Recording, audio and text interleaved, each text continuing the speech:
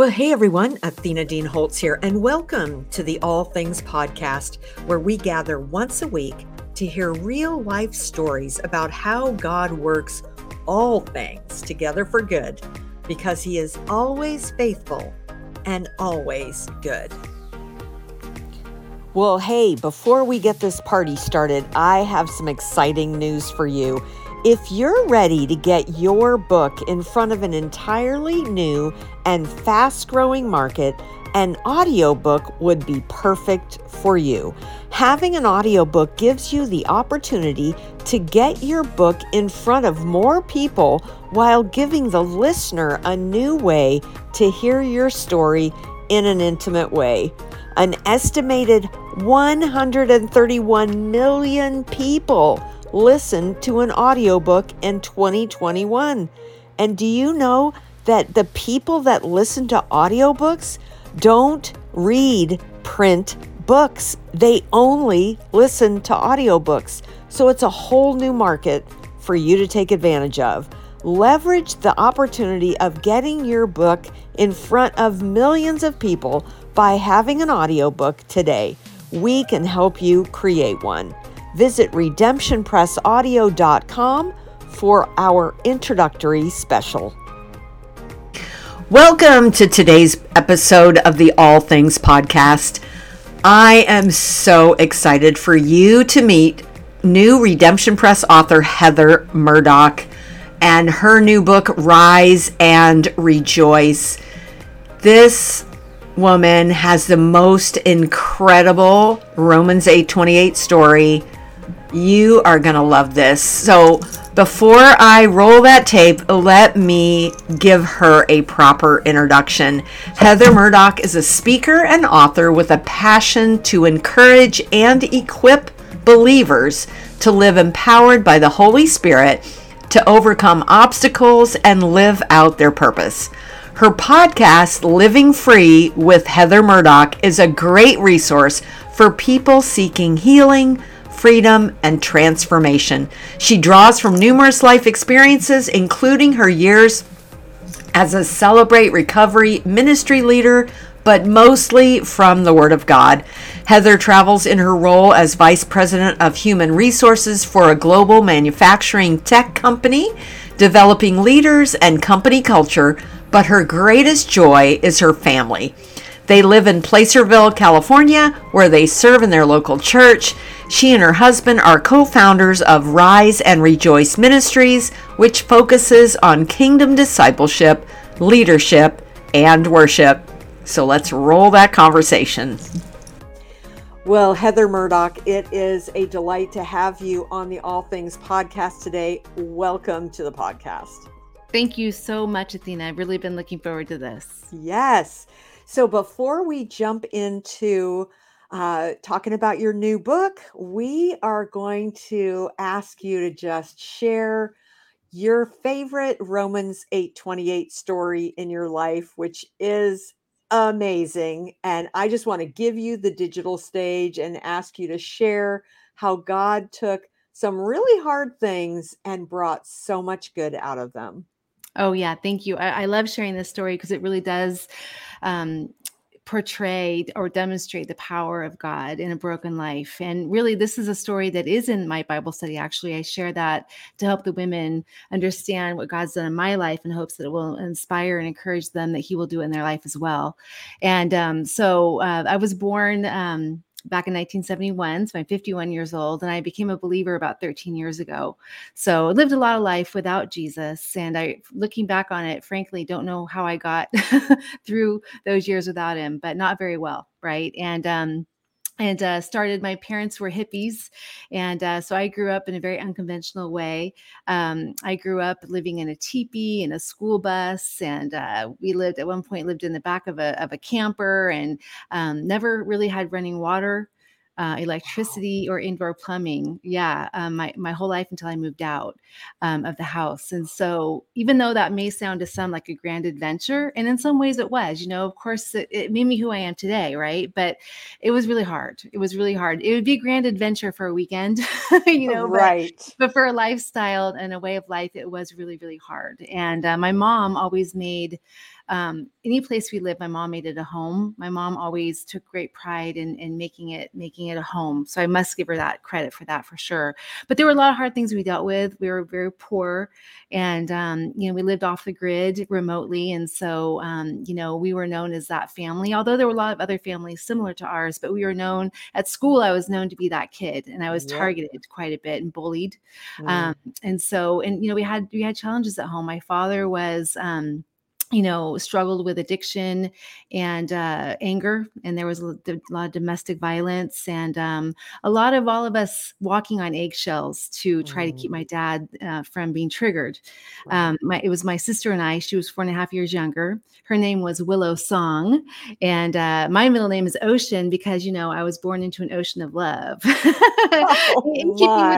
In keeping with the hippie theme, and I say that affectionately, but anyway, so it was just tough, and I don't remember. I mean, I know I had happy times, of course, but I had a lot of really hard times growing up where I felt unloved, unworthy, ashamed. There was a lot of shame at the core of who I was. So I grew up really, we all kind of take on a role in our family. And my role was the fixer, the pleaser, the one who tried to give my perception of my family. Like I said, it carried a lot of shame. And so I tried to constantly make up for that. And so I learned how to perform at an early age. I learned how to perform for love, which meant that I tried to become whoever people needed me to become to get their approval, to get their acceptance, to bottom line, to get their love. And so I was really lost. I really had no sense of who I was. And that carried, that started at a young age, that wearing the mask, I think many of us can relate to wearing that mask. And so that carried on through school, and then into high school. I kind of blossomed. I was kind of known as the ugly duckling previous to that. But when I got into high school, I blossomed. I started getting attention from boys. I started fitting in. It was like what I always wanted. And weirdly, for some reason, I got in my mind as a young child that if only I were pretty, then people would love me. If only I were pretty, then I could be accepted. If only I were pretty, then all my problems would be solved. So, which is such a lie. But when I got into high school, then that happened. And so I was so desperate to hold on to it, that perfectionism had already set in. And so I kind of just did whatever I needed to do to fit in. And then I ended up stumbling into, not intentionally, but stumbling into developing an eating disorder. Something a friend suggested, that she'd been losing weight by throwing up. Well, I wasn't overweight. I was actually thin, but because I had that perfectionism and I wanted to cling, I was desperate not to lose the looks that I felt I had that got me acceptance. And so I wanted to be perfect. Right. And so anyway, I started practicing bulimia. And that was at 18 years old. And what started as an experiment became a 20 plus year addiction, and eating disorders really are considered mental disorders. People say, just eat a sandwich if you have anorexia, or just stop throwing up. It's like, if you could, you would. It's not something that's reasonable. It's actually a mental disorder, and it's very hard to break that stronghold. Anyway, and so then I moved off to New York and LA I wanted to be a famous actress. And, looking back on that, it seems so silly. Really what it was is I wanted that affirmation. I ran off to the big city to find myself there, Right. to find myself in those twinkling lights and to be validated. And so I was on the run. I partied. Just kind of moving through the story here. I dated men much older than myself, kind of had some father issues. And not that if any woman is married or dating someone older, they have father issues, but I did. I definitely had father issues, and looking for myself and the approval of the father. Right. And anyway, and so when I lived in New York, as I mentioned, my sister was 4.5 years younger than me. And when I was in New York with my boyfriend, I lived there for about a year. And because by that time my parents had gone through divorce, I was kind of on the run from my family because I wanted to get away from my past. And so when they got divorced, instead of contacting my family and trying to help my mom through that, I just ran harder. You know what I'm saying? I didn't want to suck back into the family dynamics. And so I had not talked to my family in about a year. And then one weekend I was in still living in New York, but was in Las Vegas for a girls' weekend, and came into the hotel room in the afternoon, and there was a message light flashing on the phone. And checked the message. My friend Sheila checked the message, and it was my ex-boyfriend contacting me. And I'm like, what does he want from me? Why is he calling me? We broke up. Why, the nerve of him calling me. She's like, no, I think you need to call him. It sounds like it's something urgent. So I called in, and my mom had contacted him that my sister had been killed by a drunk driver. So here I was, already feeling guilty because I had not been contacting my family, and they really barely knew how to even reach me. And now my sister was killed.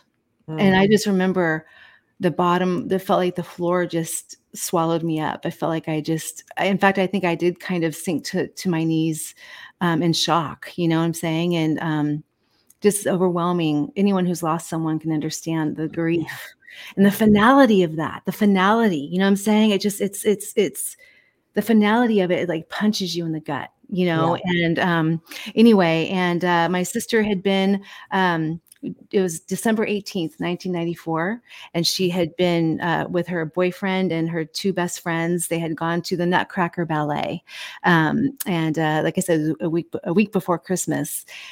And there was a gentleman who had been at his own employer's Christmas party, and he had been driving home, and he had gone to his employer's party, and the employer had told the employees that they would take car keys because they didn't want their employees to drink and drive. They were going to be serving a lot of alcohol, and they would take keys so that people could not drink and drive. But at some point in the night, he went up to his employer and said, "Hey, I want to go home." And he said, "Well, have you been drinking?" But the employer was drinking. He was drinking, and so he didn't have good judgment. And so he gave the keys. The guy said, "I'm fine," gave the keys. Witnesses said that he couldn't even walk a straight line when he left the house, got in his car, and 30 minutes later proceeded to kill himself, my sister, and her best friend. So 3 people died that night. So needless to say, that was life-changing. I came home, back to the small town I grew up in. Grew up in a very, very small town. And so here I am driving back down that old broken down dirt road, the one that I left with stars in my eyes, to go be a famous Hollywood movie star. And here I am now, just a few years later, driving back down that road to face it all. And I had a very strained relationship with my father. We had never, to that point, had not reconciled in any way. So anyway, just a lot of hardships. And I just spent many years because I didn't know the Lord. In my home growing up, it was pretty much forbidden that we knew anything about organized religion or anything about Jesus. So, but I always believed, Athena. It's so weird looking back, and I hear a lot of people talk about this too, that many people, children especially, I think, especially if you're going through hard things, you do pray. And, I did believe that there was a God. I just didn't know about Jesus, Right. I knew about him, but I just didn't believe in Jesus, but I knew that there was a God.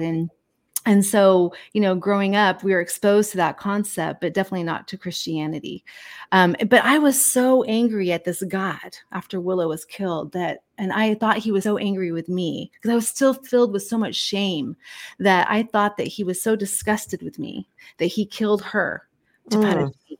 And that's such a lie. Of course, the enemy was always trying to tell us that God's not good, right? And so, so that was what I believed for many years. And anyway, so fast forward, I ended up getting married and building a life, having children, and then really yearning for my kids to know God, yearning for our kids to have some sort of foundation of faith, even though, of course, it wasn't going to be for me. I always said, I don't need it, but I want my kids to have something to build their life on. And I think God does use our kids, to get our attention. And so we just started going to church here and there, very little. But also I must say, Athena, that this man I married, who I'm still married to, Vince, he was a Christian. So here I was, totally far from the Lord, totally not believing, but Vince was a Christian. And so as we're starting to build our family and going to church here and there, because my husband wasn't like actively pursuing the Lord, but he believed, but he wasn't, he was a little bit lukewarm, I would say. But I was accomplishing a lot at work. We had a beautiful home. We had all the things that you would think would make you happy. But the more status I achieved, the more promotions I got at work, the nicer home we had, all those things, I felt more and more guilty and ashamed of who I was. And if people knew the real me, they could never love me. And so I felt like an imposter. I had that imposter syndrome, like if they only knew who I really am, no one could love me, And so I'm struggling with all this that should have been the pinnacle of our lives and what we've created, but I'm just dying inside and depressed and ashamed. And one morning I woke up to get ready for work, and there was a gift on the table, and it was from my husband.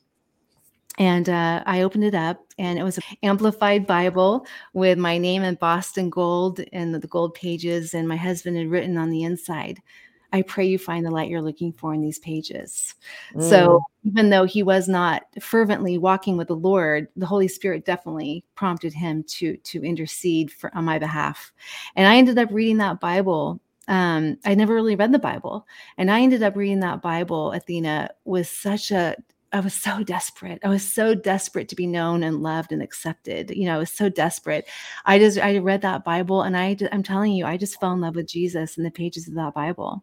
And I just began to understand that there's a God, and it's Jesus, and he knows me. Like, he knows me, and he still loves me, and he's forgiven me and all the things I held myself responsible for, because growing up, I took on a lot of things as a child that were not my responsibility to take on.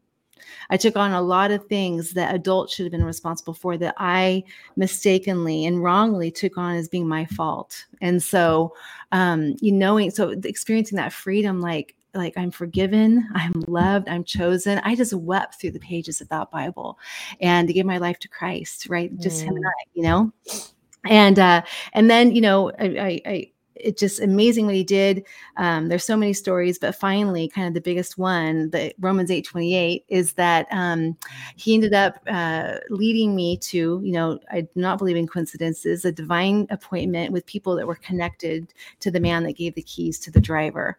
And so this is 13 years after Willow was killed. I'm a brand new believer. I'm at this business meeting, meet these people that they're best friends with the owner of that company, and best friends. I mean, of course, it's totally, no coincidence there. And I end up saying, "Oh my gosh, I can't believe you know him. Do you have his number?" And they said, "Why do you want it?" And I said, "Because I want to call him and forgive him." And Athena, that I had never, in all those 13 years of grieving my sister, I never once thought about the pain that employer had gone through. I never once thought about what he must have felt like, being the one that gave the keys to the driver that went and killed those kids and himself. I mean, the guilt that he must have gone through, the shame, the pain. I never once thought about it, because because pain makes us selfish. All I thought about was my loss, my grief. If he hadn't been so stupid, Willow would still be here. All I thought about was my pain. And just like when you stub your toe on something and all you can think about is how much it hurts, and you don't think about anything else, same thing with emotional pain. And so all of a sudden now I'm face to face with these people who are connected to him, and I'm like, I hear myself saying, I want to forgive him, and I'm like, wait, who said that? Like, I've never once thought about forgiving him, but I ended up making that call. And calling him to forgive him. And it was not an easy call. It was not wrapped up in a little pretty bow. He was angry at me. Why are you calling me? And no one cared about what I went through. And he went through this roller coaster of emotions. And by the grace of God, I just had the ability to listen to him and let him process his pain with me on the phone. And finally, at the end of it, I just told him I forgive him. And I said, "You made a mistake, and I've made so many mistakes, and you didn't mean to do it. And I forgive you." And he asked me, he goes, "What gave you the courage to call me?" And I said, "Jesus." I said, "I'm a brand new believer, and Jesus, I believe that Jesus provided this opportunity so that we could both heal, And the phone call ended. I don't know what the Lord's done in his life since then, but I'm telling you, Athena, when I hung up that phone, it was like 1,000,000 pounds lifted off my shoulders. Here I was, a brand new believer, but I was still working through stuff. And I didn't even know that I was carrying this backpack of bitterness and resentment and unforgiveness that was actually suffocating my life. I was actually part of the reason why I felt so depressed all those years.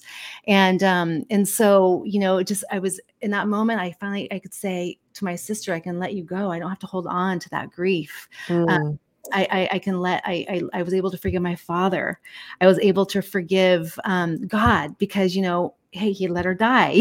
Those things that we sometimes have grievances against God. And I think most importantly, I was able to forgive myself. And it has been ever since that time. It was ever since that time that I, like, literally, Athena, from that moment on, I've been completely delivered from bulimia.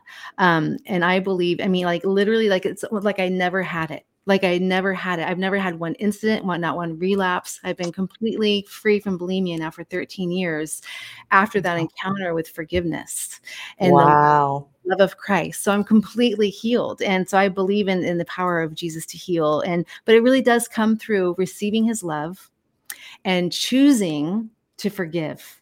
The power of forgiveness cannot be understated.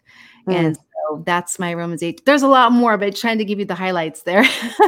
So as you knew that you were supposed to utilize your story in a book that would be a Bible study that women could, I mean, you're using your example of what you've gone through and all of that within the Bible study. Are you telling any other people's stories, or is it pretty much It's just my story. Yep. It's okay? just my story. Yeah. Just taking the women along the journey, my own journey. And the study is really based on the word of God, of course, number one, and then my own personal testimony. Amen. So I'm just going to ask a couple of questions about um, just how you developed that message and that content and the focus. Um, how and you just touched on it, but I would like for you to just say a little bit more about it. How does the condition of our heart impact our life? Such a great question. So I was preparing for a retreat that I was speaking for, and they had a theme from Isaiah 55, and so I started studying Isaiah 55 to make my message. And the beginning of Isaiah 55 is so powerful. Isaiah basically is prophesying about Jesus, and he's basically saying, come to the table and eat. It's all free. Come to the table, have bread and milk and wine. It's all free. And then he asks that question. He says, why do you continue to go to that which will never satisfy you? And I'm like, okay, Lord, help me give something to the women that they can hold on to. This is $100,000 question. Why do we continue to go to that which will never satisfy when we have Jesus? In him is full satisfaction? And the Holy Spirit led me through study and just the prompting in my heart that to Proverbs 4:23 that says, above all else, guard your heart, for out of it flows everything of life. So every area of our life is impacted by the condition of our heart. And if you look at the biblical heart, it's much different than the physical heart. The biblical heart is referenced over 1,000 times in scripture. And the biblical heart has 5 parts. It's your thought. So it consists of your thoughts, your feelings, your desires, your will, and your motives. So what you choose and why you choose it. That's what the biblical heart is. So when you actually look at every area of our life is impacted by the condition of our heart, it's how we think, what we do, what we feel, what we want, and why we want it. So of course it impacts everything. That's why he says above all else to guard it. And guarding it's a whole nother sermon. That's a whole nother book, right? And I do talk about that in the Bible study, but that's where that came from. I love that. So, how can we begin to heal emotionally and experience heart transformation? Because that's what we need. Yes, We amen. all need that at level. I mean, because we're always moving from glory to glory, and That's so right. it's a never-ending process. But how can we begin that? If someone's listening today and they're just saying, "I don't have that freedom," how do I start? Well, in the Bible study, I do outline 5 steps, of course, but and so this will not be the first step, but the middle step is choosing to forgive, just like I alluded to in my story. I think many times in the church we hear that, forgiveness is so important and, oh yeah, I know I need to forgive, but do we really do the work of forgiveness? Because it's not about when you feel like it. Mm, Forgiveness is a choice. And it's not a one-time event. It's something that we have to sometimes choose many, many times before we're actually free. And I've experienced, I know you have too, Athena, and I think it's biblically supported that when we choose to obey, and he does call us to forgive, but when we choose to obey, sometimes it's a choice we're making mentally. He will then help our hearts to catch up to it. He will help our hearts to catch up, but we have to choose it. And then the Holy Spirit begins to do his work. So I think that is primarily, and that's a big part of the work in my Bible study, is helping women to walk through forgiveness. and it's so, so, so important. It can just holding on to unforgiveness we can be sick, we can be Yes. addicted, we can, all those things spring from that unforgiveness, because if we're not forgiving, then we are going to bed angry every night. And if we're going to bed angry every night, even if we don't know it, we are giving a stronghold to the enemy, a Bingo. foothold. Yes. So of course he's going to have his way with us. That's right. Wow. That's right. I mean, I've literally seen, I've, been speaking for many years. I've done one retreat in particular. I remember where this woman was literally oppressed by like demonic oppression because of unforgiveness. And we were able, my friends and I that were supporting me there, my prayer warriors, we were able to minister her in a way that she became free right before our eyes. And you literally could see her go from that twisted demonic darkness of just being consumed to like literally springing up in joy and freedom. And this look on her face, I will simply never forget, because of she actually verbalized some atrocious things that happened to her, that she was able to choose to forgive, and the freedom that came from that. So, it doesn't always happen in that dramatic way for everyone, right? Everyone has their Right. own journey, but I guarantee that forgiveness is a huge part of healing. Amen. So, okay, we are out of time, but this has just been so impactful. And I just know that there's some women listening today that need to get their Bible study at their church on your Bible study, Rise and Rejoice. So I want to encourage those of you listening to reach out to Heather. What's the best place for them to find you on social media, your website? What's the best place? Yes, our website is riseandrejoiceministries.com. And so Okay. that's a great way. People can subscribe and contact us and all that. But also I'm on Instagram, heather.murdoch. I'm also on TikTok at Heather Murdoch 1, the number 1. I'm also on Facebook on Heather Murdoch, speaker author. And I've just started that page away from my personal page. So Perfect. multiple ways. Perfect. Well, we'll have all of those down in the show notes. So, Heather, thank you so much for spending time with us today and just giving us that sneak peek into what an amazing God he is, just the way he's worked in your life against all odds. I mean, really, you can't make that stuff up. And I just love how he has taken such hard things, but brought such good and such healing out of them. So thank you so much for your time. God bless your ministry. And just thanks for being on the podcast today. Thank you, Athena. I've loved being with you today. Amen. Well, thanks so much for joining us today for the All Things podcast, brought to you by Romans 828 Bookstore and Redemption Press. If today's episode encouraged you, we would love to have you share it with your friends on social media and maybe even leave a review on Apple. That will help the algorithms get us up higher to the top when people are searching for podcasts that can bring them hope and encouragement. So thanks again for joining us today, and I look forward to seeing you again next week. Bye for now.